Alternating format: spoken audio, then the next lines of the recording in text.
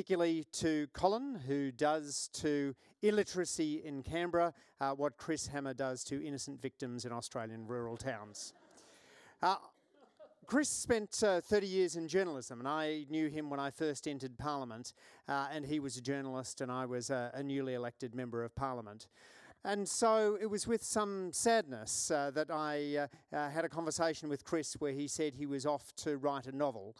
I thought this was lovely, much as some people go off to explore their passions for life drawing or for pottery. I wished him well, assuming that it would basically come to nothing. His first book, Scrublands, was an instant bestseller, published in mid-2018, winning the prestigious UK Crime Writers John Creasy Award for debut crime novel. Since then, he's published a book a year, making the seventh his sixth novel.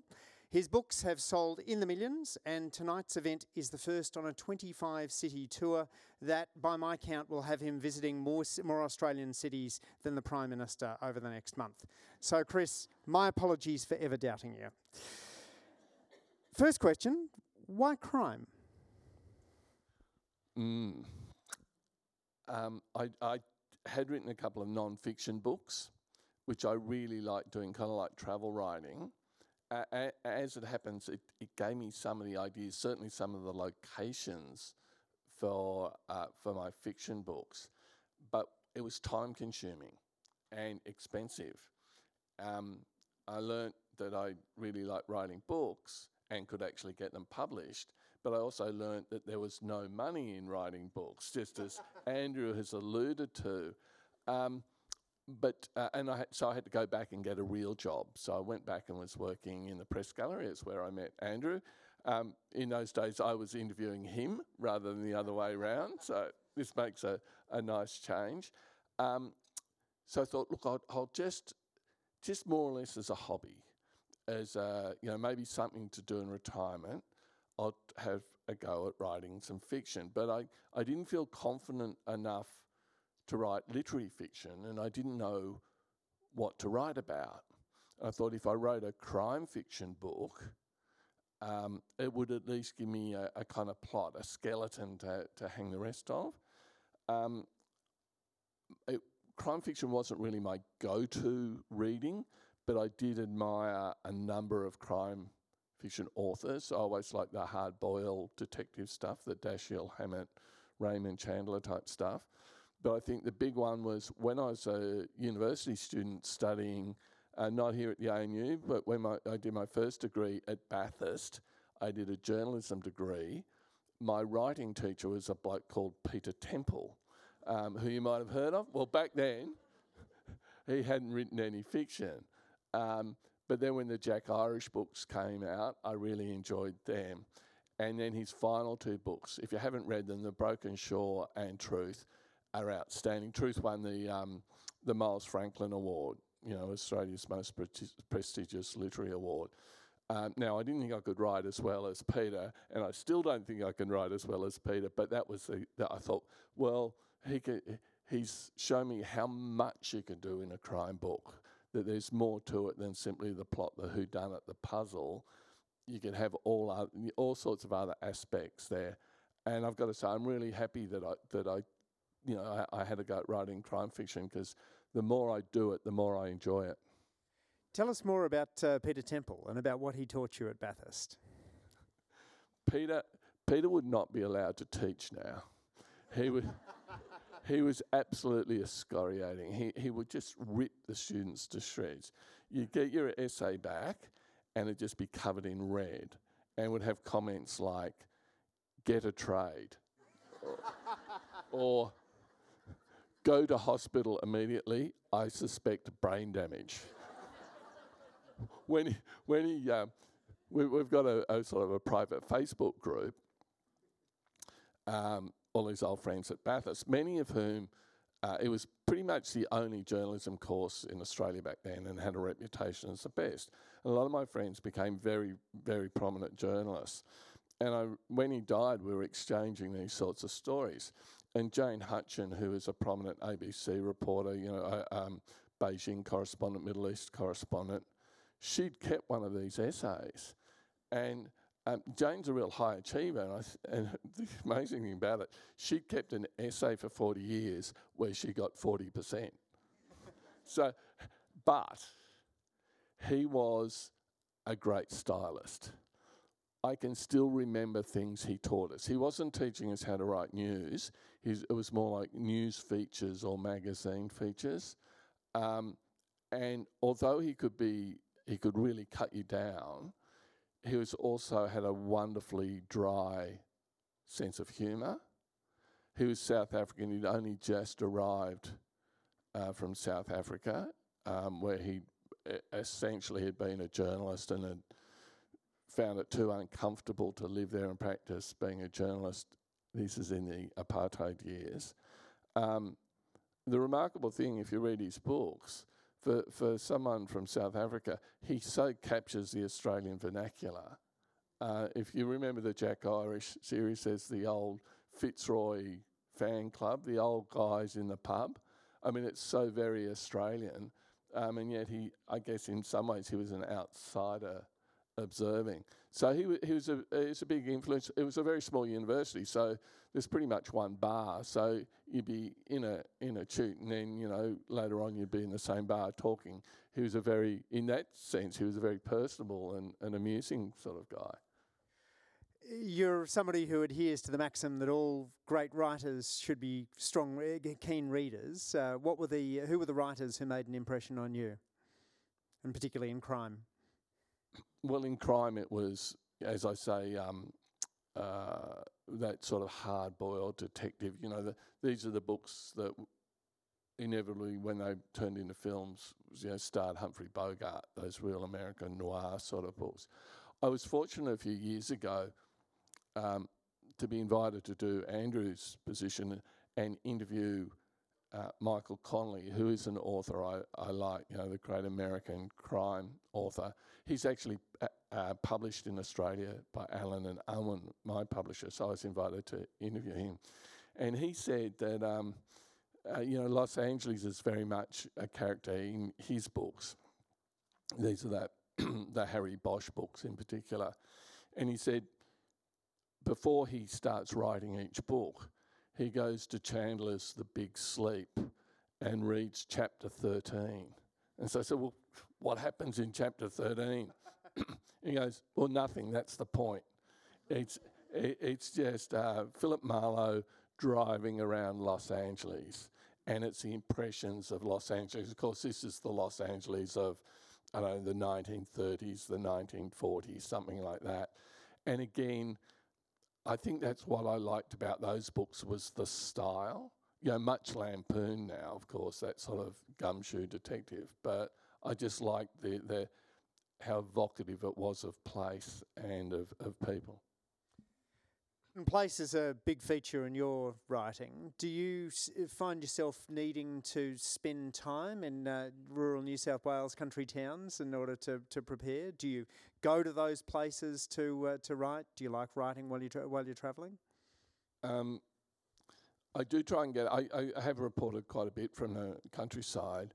Some of the locations for my books were suggested for that first non-fiction book, or both non-fiction books really. I travelled all through the Murray-Darling Basin in the summer of 2008, 2009, which was right at the height of the Millennium Drought, towards the end of it where things were getting really severe. I spent a week in a little town called Wakul, and that gave me the idea for scrublands, the setting for scrublands. The towns are actually quite different.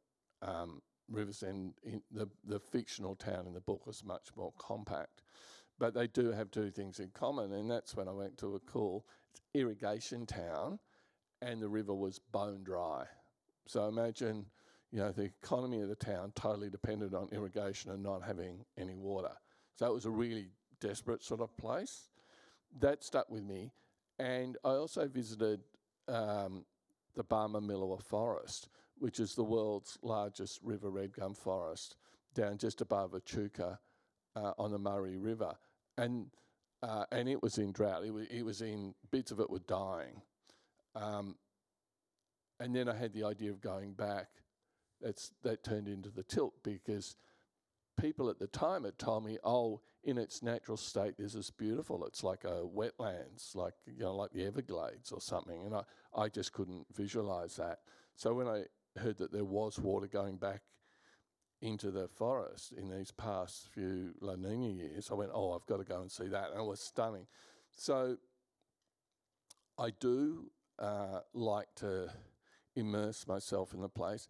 In my book, Treasure and Dirt, it's set in an opal mining town, but I haven't really been to an opal mining town.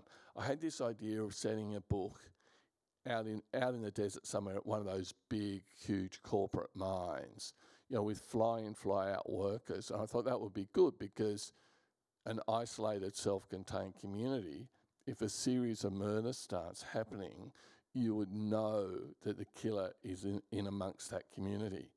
And I plan to drive across to South Australia, go to somewhere like Olympic Dam, see the Flinders Ranges, and then COVID hit and all the borders shut.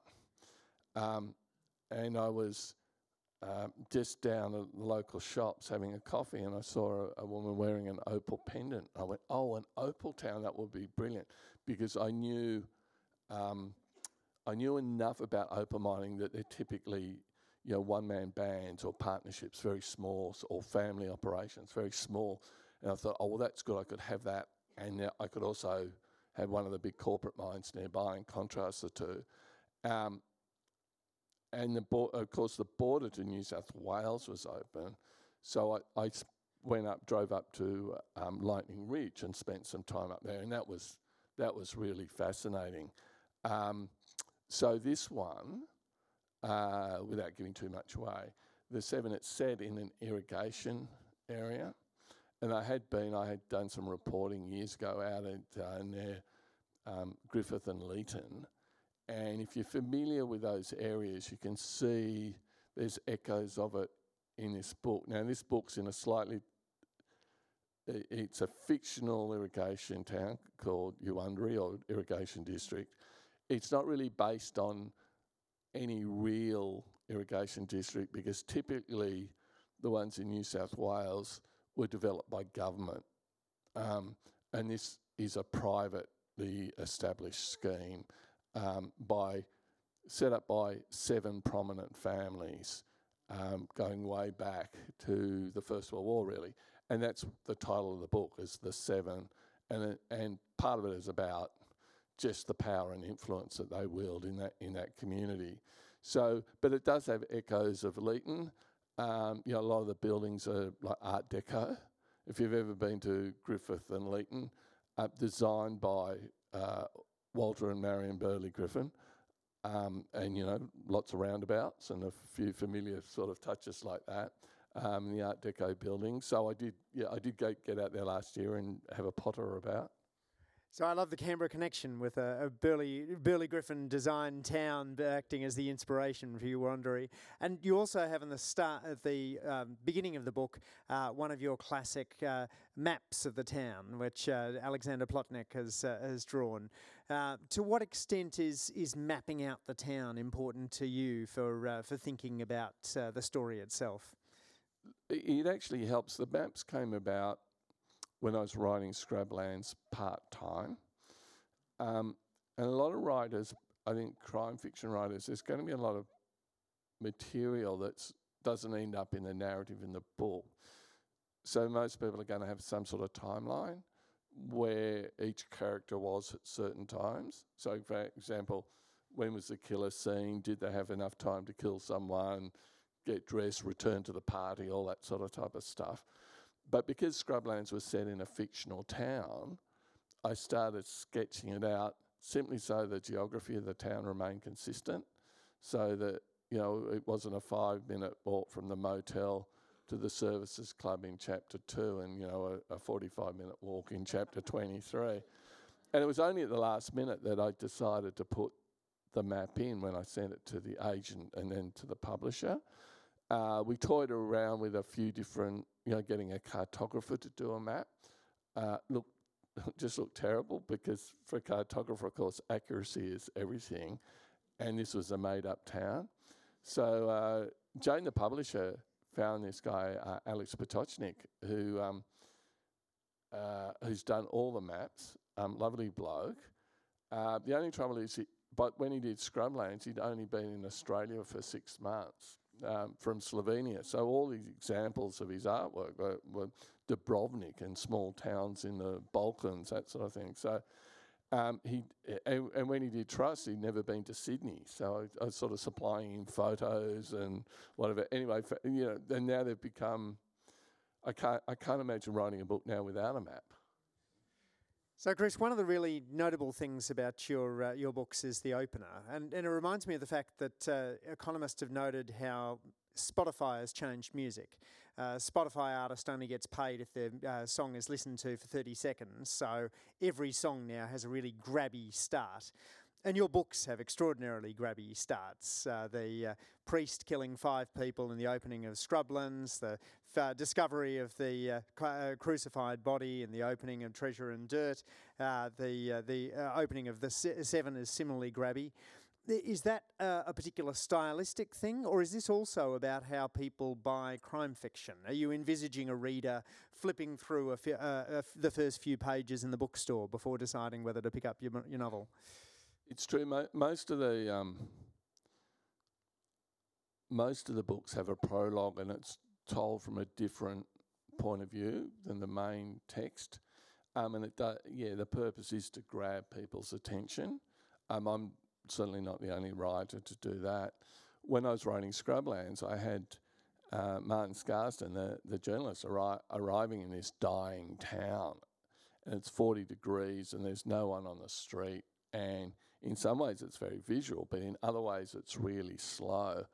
And he's there to do an anniversary story, how the town is coping a year on from this terrible tragedy where the priest shoots the parishioners.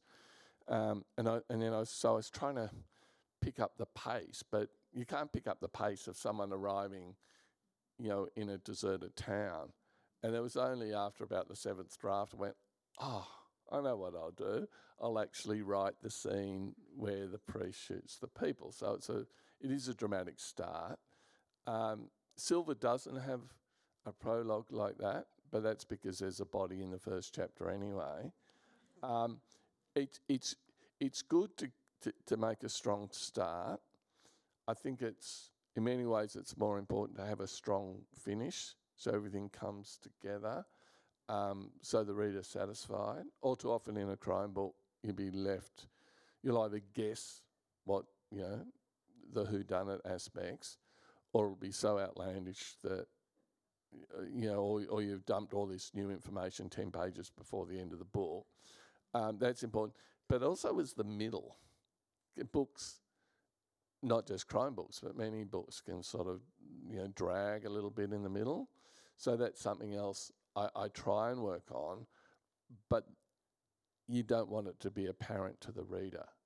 You don't want the reader sort of seeing through how the sausage is being made.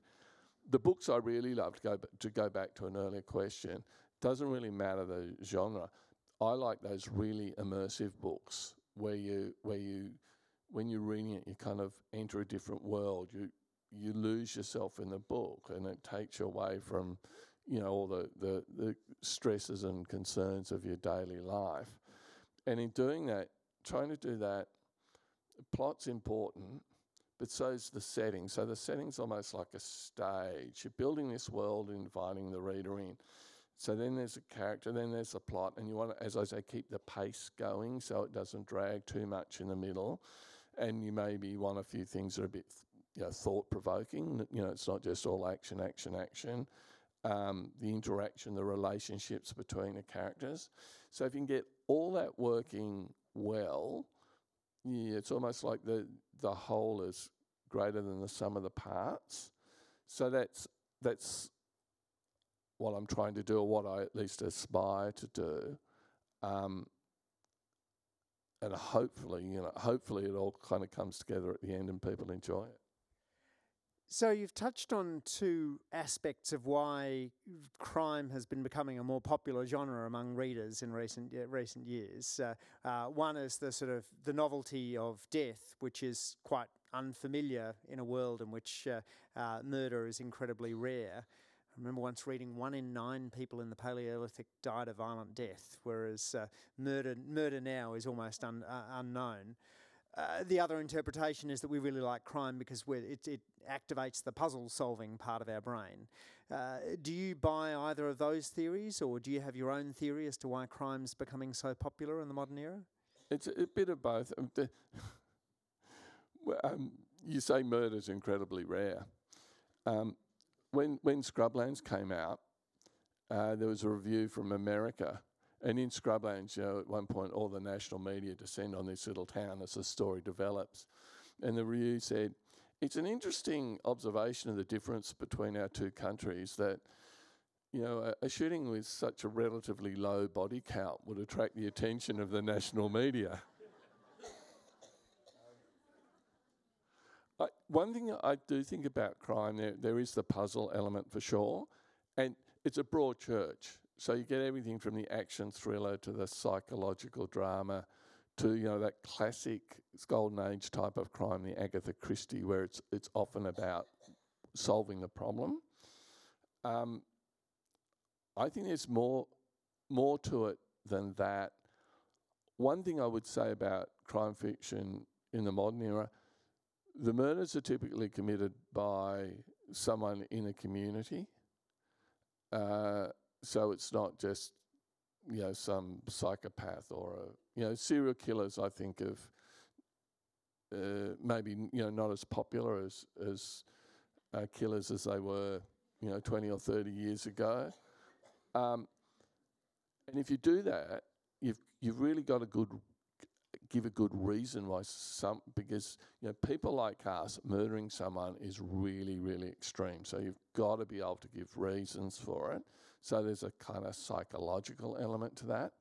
But the other thing I've noticed with crime fiction is it's maybe more than literary fiction. It touches on some of the issues of the day. So a writer like Michael Connelly will touch, with a fairly light touch, but touch on, the extreme inequalities of modern American life. He's got a line, if there's not justice for everyone, there's justice for nobody, sort of thing. And so you can touch on different issues. So in the Tilt, you've got the anti-vaxxer type people. In this, you've got some of the issues around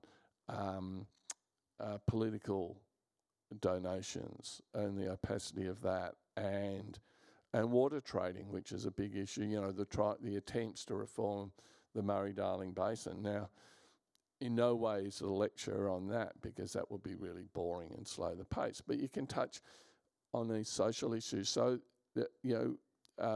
post Me Too, there's a lot of books that touch on domestic violence and violence against women, and often in sort of new and imaginative ways. So you get a book, instead of it being all about the detective or all about the perpetrator, they're much more, give a greater voice to the victims. So that's, I think you do see that trend in crime fiction in Australia, but also internationally.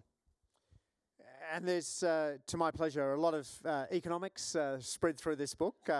Permanent versus temporary water, how monopsony buyers lead farmers to establish ag co-ops, economies of scale in land holdings. A lot of that research that you did in looking at the in your book, The River, seems to show up here, and a lot of your interest in politics, the idea of setting up a new political party to challenge the Nationals and trying to work out whether it should focus on ideological extremism or focus its geographic spread. Do you find yourself sort of mining some of that deep knowledge about economics and politics as you go on, write more books? Yeah, before I went left and went and wrote The River, the non-fiction book, I was covering the environment for The Age in the press gallery, and this is in the early days of the Rudd government, around 2007, 2008. Penny Wong was the Environment Minister, and so was Peter Garrett. And the two big issues, environmental issues of the day, was what to do about the Murray-Darling Basin and how to reform it, and what to do about climate change. So, 15 years later, and, haven't things changed? I do find, having been a journalist for a long time and working, on and off in the press gallery, does give me a little bit of an insight into how the world operates, how politics works behind closed doors. And I don't just mean the formal politics as in federal parliament, but you get the same dynamics in state, in local councils, but also in businesses and communities. I mean, politics is everywhere. I mean, most of the people here, in your workplaces, you'll have seen politics operate, how people form alliances and all of that sort of thing. So it is interesting, though, that every now and then someone will say, well, you spend all that time covering politics. So I first worked as a journalist in the old Parliament House in 1987 and last worked in the current Parliament House 2017. So that was a 30-year gap. And people say, well, why don't you write a political thriller? And I suspect it's because, well, partly because I'm not sure it's that thrilling, but but also it's possibly because I know too much about it. And people would say, oh, is this character meant to be, Andrew Lee, or is it meant to be, Tony Abbott, or is it meant to be, Scott Morrison? But maybe sometime. Is anyone particularly you'd like me to kill off? I'll give you a list later. You came, just extending on the theme, you came late to novel writing. You were 58 when Scrublands was published. You're 63 now. What are the advantages of coming late to novel writing? How do you write differently now than if you had gone straight into being a novelist out of Bathurst? Well, I tried to write a book in my 20s, and it was just appalling. I didn't have the sense of language. I didn't know what I wanted to write about. It's there in the bottom drawer somewhere, and people will say, oh, you should try and resurrect it, you should revisit it. No. I mean, it is so bad. This, though, I find is a very common story. Some of the most successful writers in the world have one or two or three unpublished books, and some of them have a couple of published books before they get the breakthrough book. The other big advantage I had was having written those non-fiction books that helped refine some of the craft of writing. They call it narrative non-fiction, so it's a little bit like travel writing. So I am actually telling a story. It's not like an essay or a chronological recitation of facts or something like that. So that helped hone the skill. But as I said, I'd learnt 3 lessons from that. One was I could write a book. 2, I enjoyed writing a book. And 3, there was no money in writing books. So when I wrote Scrublands, my expectation was, look, I think I might be able to get it published. I can write a book it's good enough. But that's all I thought. And so I think that freed me from a lot of the constraints that many aspiring writers have. So I wasn't trying to impress an agent or a publisher. I wasn't trying to write a bestseller, and often if you do that, it's going to it'll be derivative. I wasn't trying to win a prize. If you try and do that, it'll sound as if you're trying to impress people rather than being authentic. So I think my big advantage was I didn't worry about any of that, and in a way it worked to my advantage. And since then, I now have the great privilege of being a full-time writer. And people say, how can you possibly write a book a year? Well, it's because I don't have to, go to a full-time job. And most published authors in Australia, there are surveys that reveal the average annual income from writing is something like $12,000 a year.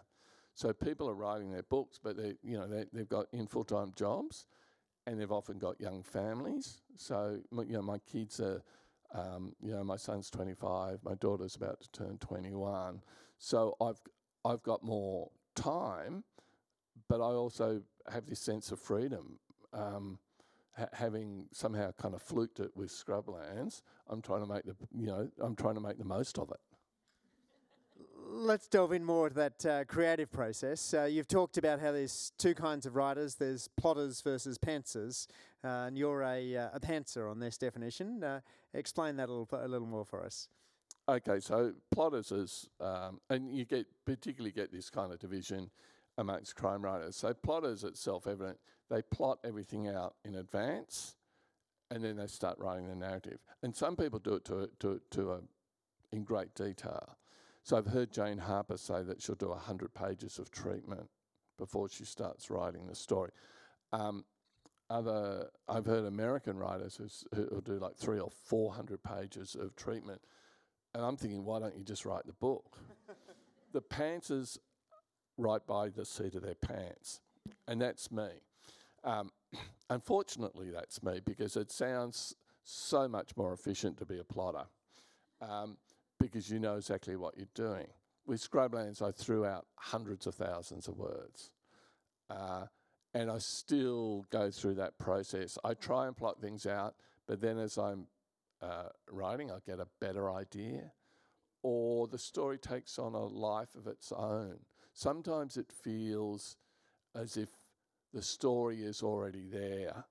I've just got to discover it. I've just got to sort of almost like an archaeologist scrape away and scrape away and scrape away until the story takes shape, or a sculptor, chip, chip, chip, chip.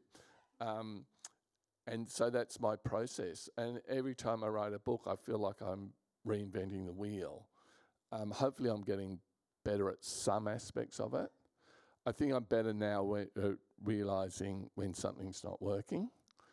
I also don't polish the language endlessly and then throw that bit out. I'm probably going to throw it out before I do that extra work.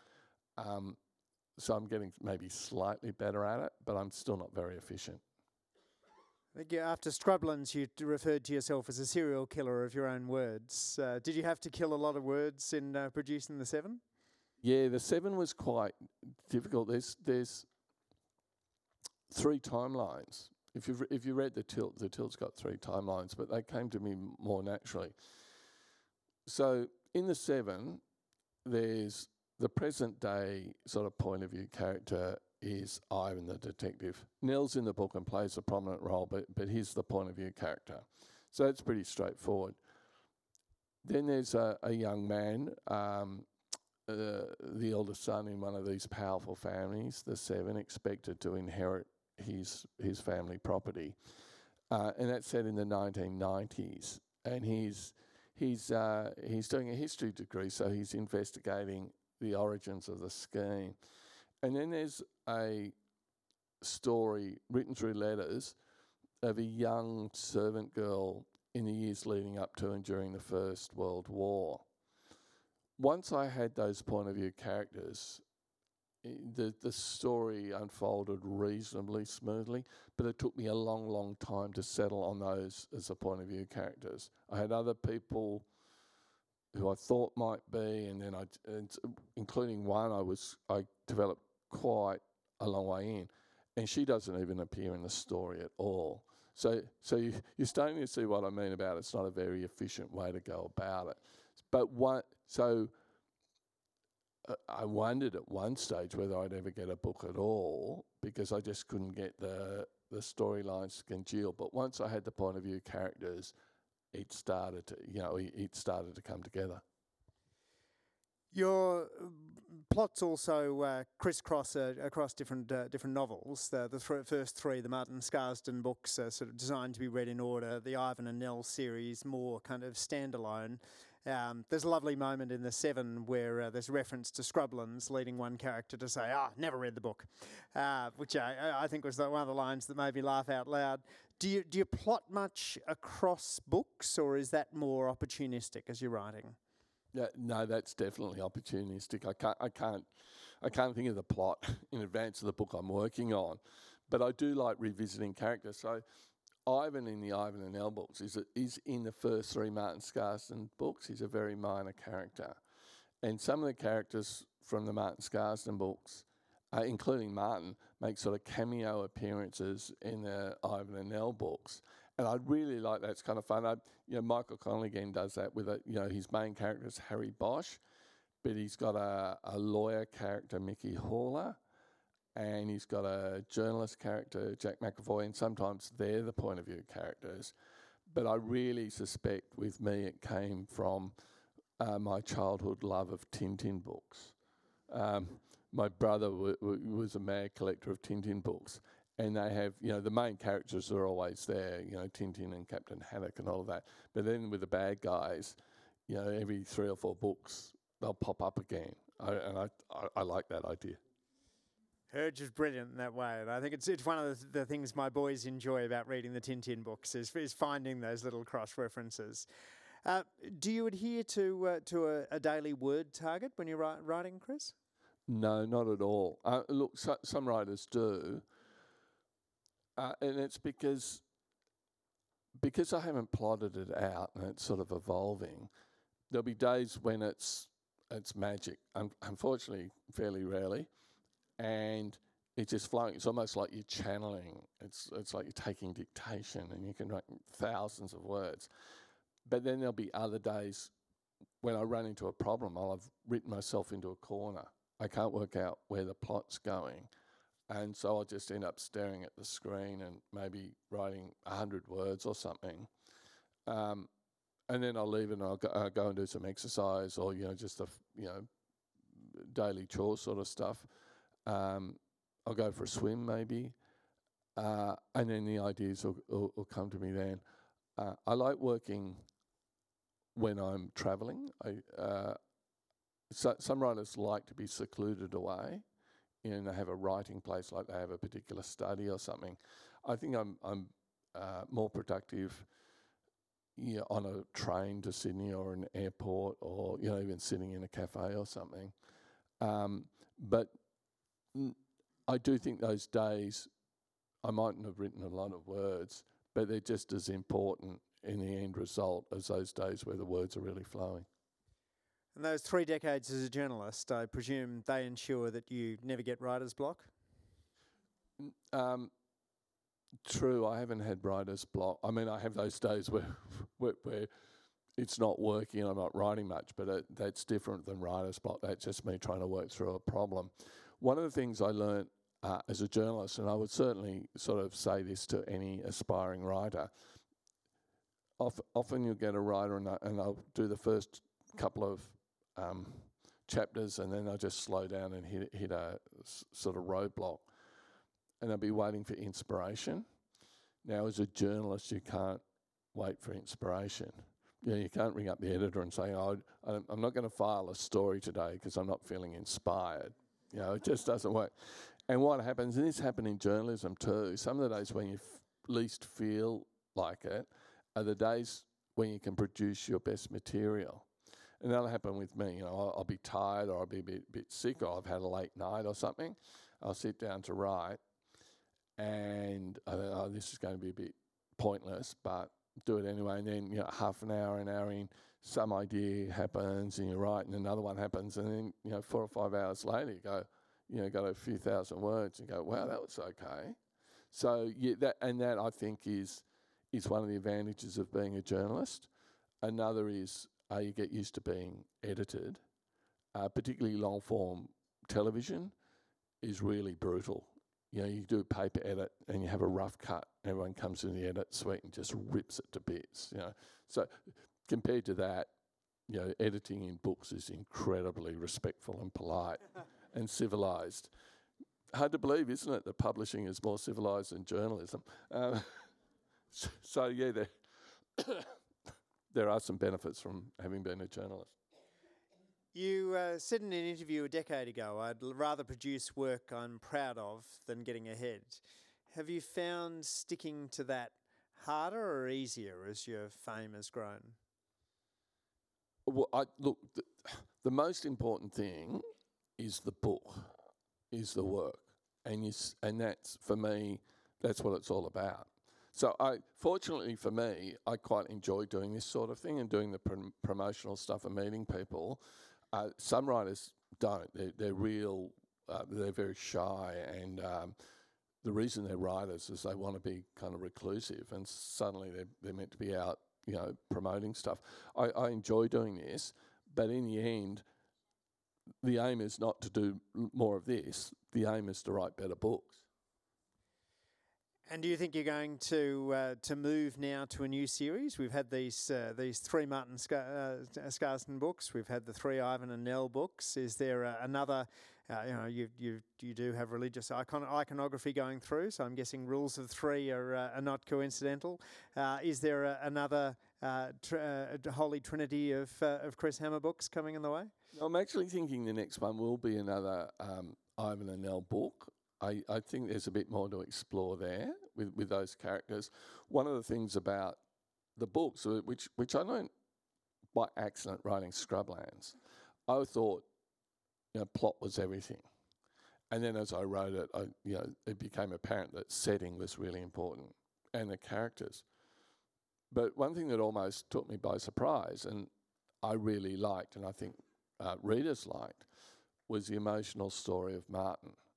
He's a different character, a different man at the end of Scrublands than he is at the start. He's becoming more self-aware and more open, and he's entered into a proper adult relationship, all the rest. And that then suggested to me, why is he like this? Why has he been like this? And that suggested the book Silver, where he goes back to his old hometown. In Scrublands, he's a total stranger, doesn't know anyone, never been there before. In Silver, it's him confronting the traumatic events of his youth. And that in turn then suggested, what about Mandy's partner? What's her story? And it was after that I thought I could easily write another story with those 2 characters, but I think readers might feel cheated if it then became just a kind of a whodunit type story without that emotional depth in it. And that's why I thought I'll give them a break and I'll just write a standalone book, which was Treasure and Dirt. But the thing is, then with Ivan and Nell, the same sort of thing happened. It was like, there's more to these characters. I want to know more about them. And so I think the next one will be, which I've already started, mulling over, will be another Ivan and Nell one. And then I'm thinking I might go back and do another Martin Scarsden book. So, but I do think there is. I would like to write just some standalone books rather than series. But I do like the crime books. I do like the ones set in the in regional areas. Trust is set in Sydney, and I like doing that. So I spent quite a long time as a roving foreign correspondent. I was having this conversation just the other day because I was with my old friend Michael Brissenden, who I'm sure you know from 7:30 Report, whatever. But he's an old friend of mine. We went to high school together here in Canberra. But we were with a couple of a BBC and a Channel 4 foreign correspondent. And we were talking about all the places we've been, and this guy Jamie said, well, why don't you do a kind of a spy thriller? Because you're reported from Moscow and Beijing and Washington and all these places, and it's a good question, and I kind of know a fair bit about that world, but it's just not that interesting to me. And I think part of that is because those books tend to be sort of more action thriller books than about relationships and internal struggles and whatever. We've got time for a couple of audience questions. So if anyone's got a question, please line up at the microphone over here. And over the other side, Colin's reminding me. So as you go to research the next book, do you think it will involve a trip to a place in order to figure out a location that will centre things? Or do you think it's going to involve chatting with people? Is there a chance that an encounter with someone this evening will make them into a character for your next book? Where will that? What do you draw on as a sort of source of inspiration there? Yeah, I've booked an Airbnb in November. I'm restricted with Ivan and Nell because they're New South Wales Homicide Police, so I can't really take them into Victoria or outside the jurisdiction. That's one of the great things about Martin, because he's a journalist, he can go anywhere, including internationally. But I do have a location in mind in New South Wales, but we'll see if it develops or not. And do you find, so I mean, one of the sort of theories of creative careers is that those authors who peak young think kind of James Joyce tend to be much more plot driven. Those who peak later think, Dickens tend to be more character driven. Do you think the characters are going to play an increasing role in your stories as you move on? Look, I think characters are really important. So are settings, and the setting is, that world building aspect. I shared a stage when Scrublands came out. I went to the UK with Anne Cleeves, who's the author of the Vera Stanhope books and Shetland, and she said, setting is far more important than plot. My take is they're all important. So you're not going to put in a lousy plot if you can help it. You're going to try and put in the best possible plot. But many of the books, crime books that people like, they like reading about relationships and motivations, and they want characters that they can identify with, or at least have some sort of reaction to. Maybe they'll hate them, maybe they'll love them, whatever. So my current theory is that one that the whole is greater than the sum of the parts. But characters, I think, are really important, and not just in crime fiction, in any sort of fiction. What sort of reaction do you get from law enforcement readers? They typically really good, which surprises me. See, one of the reasons when I wrote Scrublands that I decided to have the protagonist as a journalist is because I knew about journalism. And strange, there's quite a few crime writers who are former journalists. A lot. So, in Australia, Jane Harper's a former journalist. Michael Rowbotham's a former journalist. Michael Brissenden. Tim Aleph is a journalist at the moment, is writing crime thrillers. But for the most part, Michael Connolly was a journalist, Val McDermott, whatever. They didn't pick journalists as protagonists.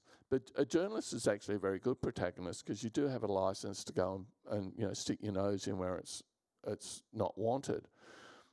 But when I decided to give Martin and Mandy a rest and write the book that became Treasure and Dirt, I thought, well, I can't have another journalist as a protagonist because it'll seem like Martin Scarsden Light.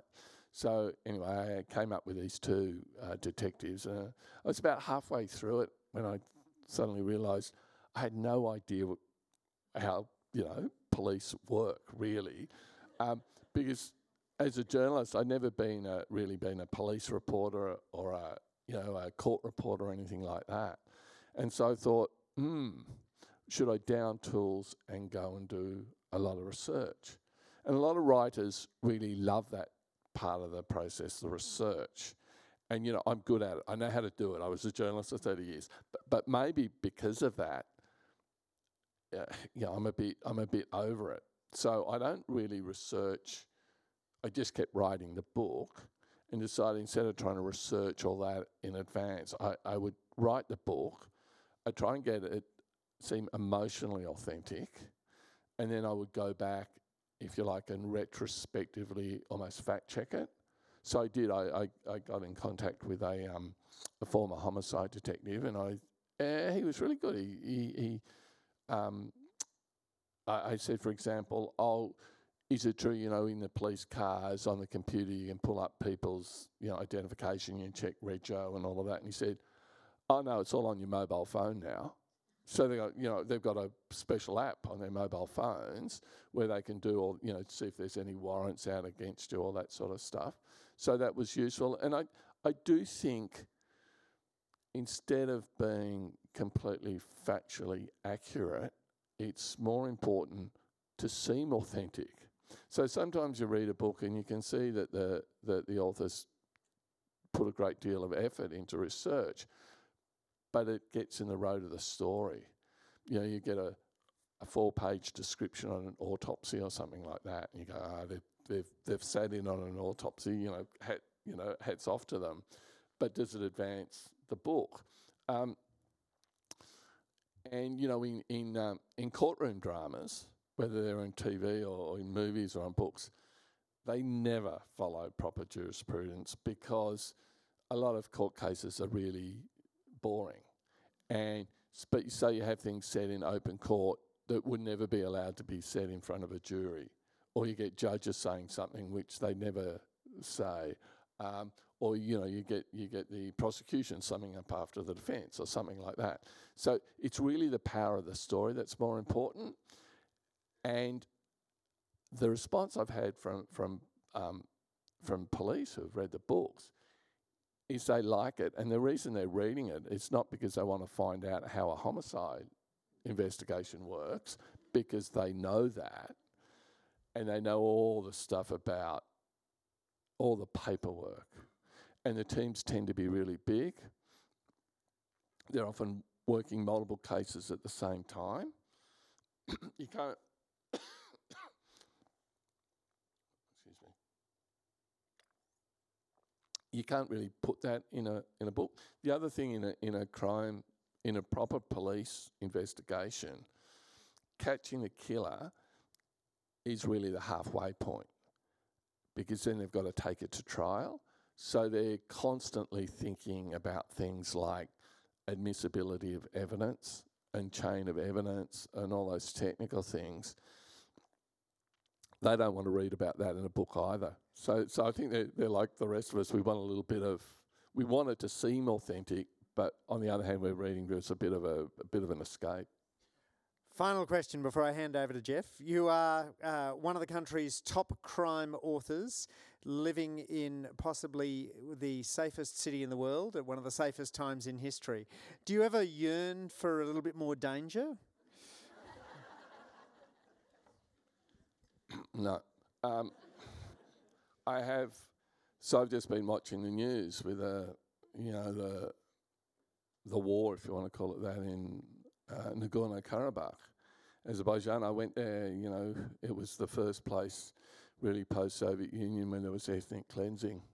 So I reported on the Taliban in the madrasas in Pakistan. I went into Gaza with the Israeli shelling, and no, I'm very happy living in Canberra, thank you.